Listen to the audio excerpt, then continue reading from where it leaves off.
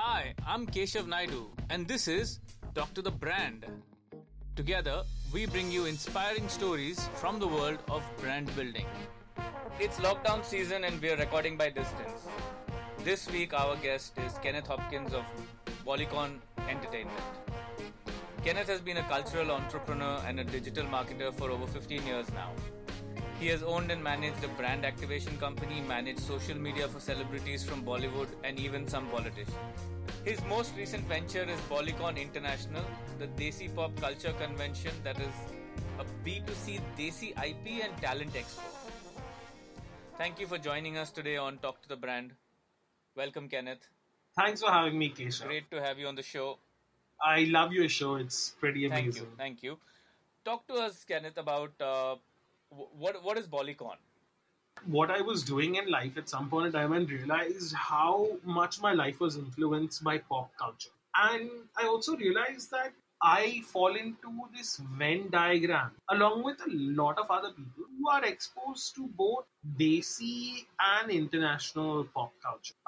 But somewhere you don't see as much merchandise consumption of Desi pop culture. And so I felt that perhaps if more Desi pop culture intellectual property got more coherent with its community development, then perhaps there could be an explorable market in terms of Desi pop culture merchandise. Bodycon would then serve the purpose of being a litmus test to see whether your IP has merchandisability or not, whether you have convertibility in terms of your community that is online to come out and show support for your IP. Can I interrupt you there for a second? I want to just can you help us define what you mean by Desi pop culture? So for the benefit of our listeners. Absolutely. So pop culture is language based, right? So where you have Anglophonic pop culture, it's quite different from Hindi phonic pop culture, and I would predominantly, and I think that India as a nation at large with all its multiple languages has there's so many different silos of pop culture that come together to form this microcosm, this broader entity called Desi pop culture. So it's Bollywood, Tollywood, Mollywood, all of those different, not Bollywood, I mean Collywood, sorry. So all of those different silos coming together to under one kind of umbrella, which is not an umbrella provided by Anglophonic pop culture. There's no Indian person in the entire Avengers lineup. Like they managed to get Wakanda, which is, but there was like not even one single out of all those Avengers that popped up. There was not a single Desi there. So so that clearly states that there's extreme underrepresentation. Polycon essentially is an expo where you get to explore the fandom, also interact with you get to interact with the fans and get a chance to listen in to a lot of headcanons. So it's a community platform. Yeah, absolutely. It's definitely a community platform. But the idea is for it to be more experiential than digital. It's a place where, if you, for example, if you are a fan of Bahubali, there's a season 5 that's coming out right now on Amazon Prime. In the animated series, and there's merchandise available for Bahubali, and you have action figures, and I think you should really look at this guy called Lilliput Hub, who has action figures, and these are licensed Bahubali action figures, right? And so a lot of people don't even know that this offering is available to Right. begin with. And and so But I think would that fans know it? Would fans know it, or that's the problem. There's no organized fandom. There is no organized fandom. There is no the club? process that yeah the process that is followed. I mean, these fan clubs exist digitally, but they're very incoherent. They're very incohesive, and there isn't uh, there is a trend to be observed in fandoms in India. They which are more personality driven than IP driven. And I think that in order for franchises to work, like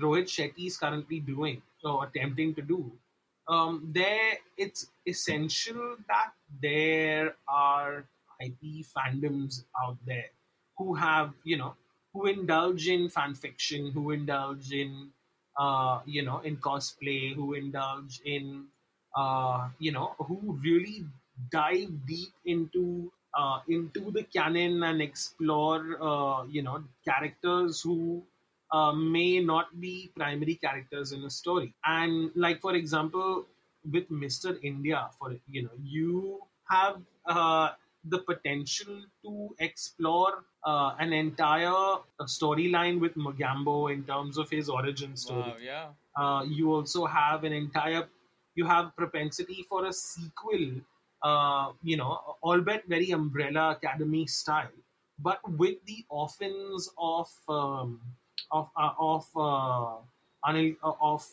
Mr. India's movie, who are part of that of Anil Kapoor's orphanage, Arun Bhaiya's right. orphanage, and they there could be in fact there's fan fiction that I put out there in which I talk about these kids experiencing experiencing the expression of superpowers uh, because they had exposure to certain chemicals when they were in Mogambo's lair. Right. And this also includes calendar and and so there's so many ways to tell such a coherent story as a sequel. When it comes to Mr. India alone, now Mr. India is not the only and with all this. Yeah, and in recent times, just the mention of a revival of the movie basically The broke internet Twitter. explodes. Uh, yeah, and there's material out there that's rife with all of this content. In India, the trend is that fans have a right to be critical. Like basically, if you're a fan, you're a critic, and I think that needs to change. The culture needs to change a little bit. It's a more celebratory culture that you're trying to usher in. Or a celebratory culture for the content, not the personas, not the actors, not the celebrities themselves. Like at this Got it. point in time, there's way too much emphasis on who the act. I mean, Batman has been played by so many characters. So why can't Shaktiman be played by a new character? Ekta Kapoor is someone who gets it right in terms of the Nagin verse that she has created.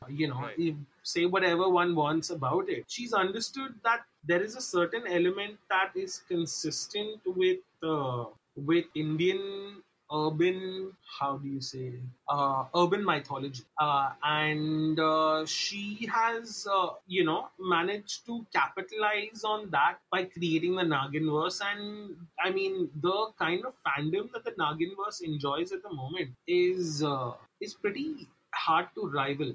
Back in the day, Doordarshan had had it right.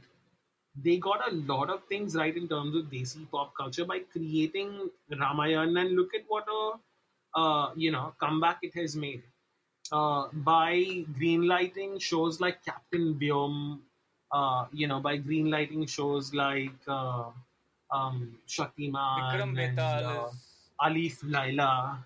Yeah, exactly.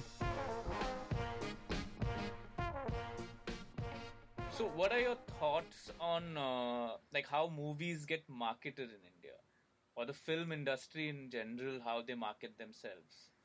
So in for the last decade or two, there's this standard format. I'd say, maybe it could be longer.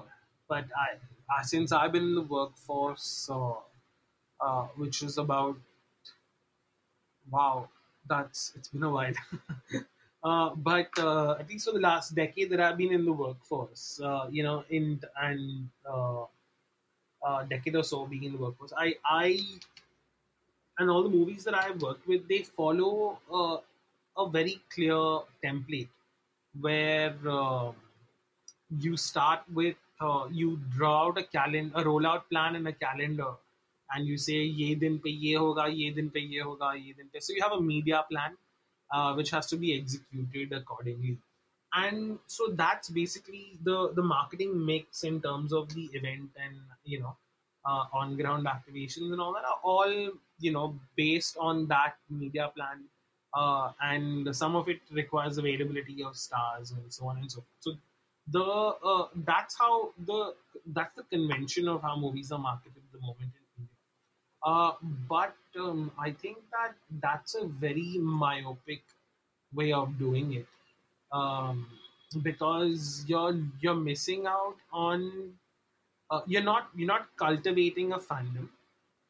You are not sowing the seeds for a franchise. You are, it's all about a monopoly with the one or two top uh, players who rule the roost in terms of the marketing, movie marketing business.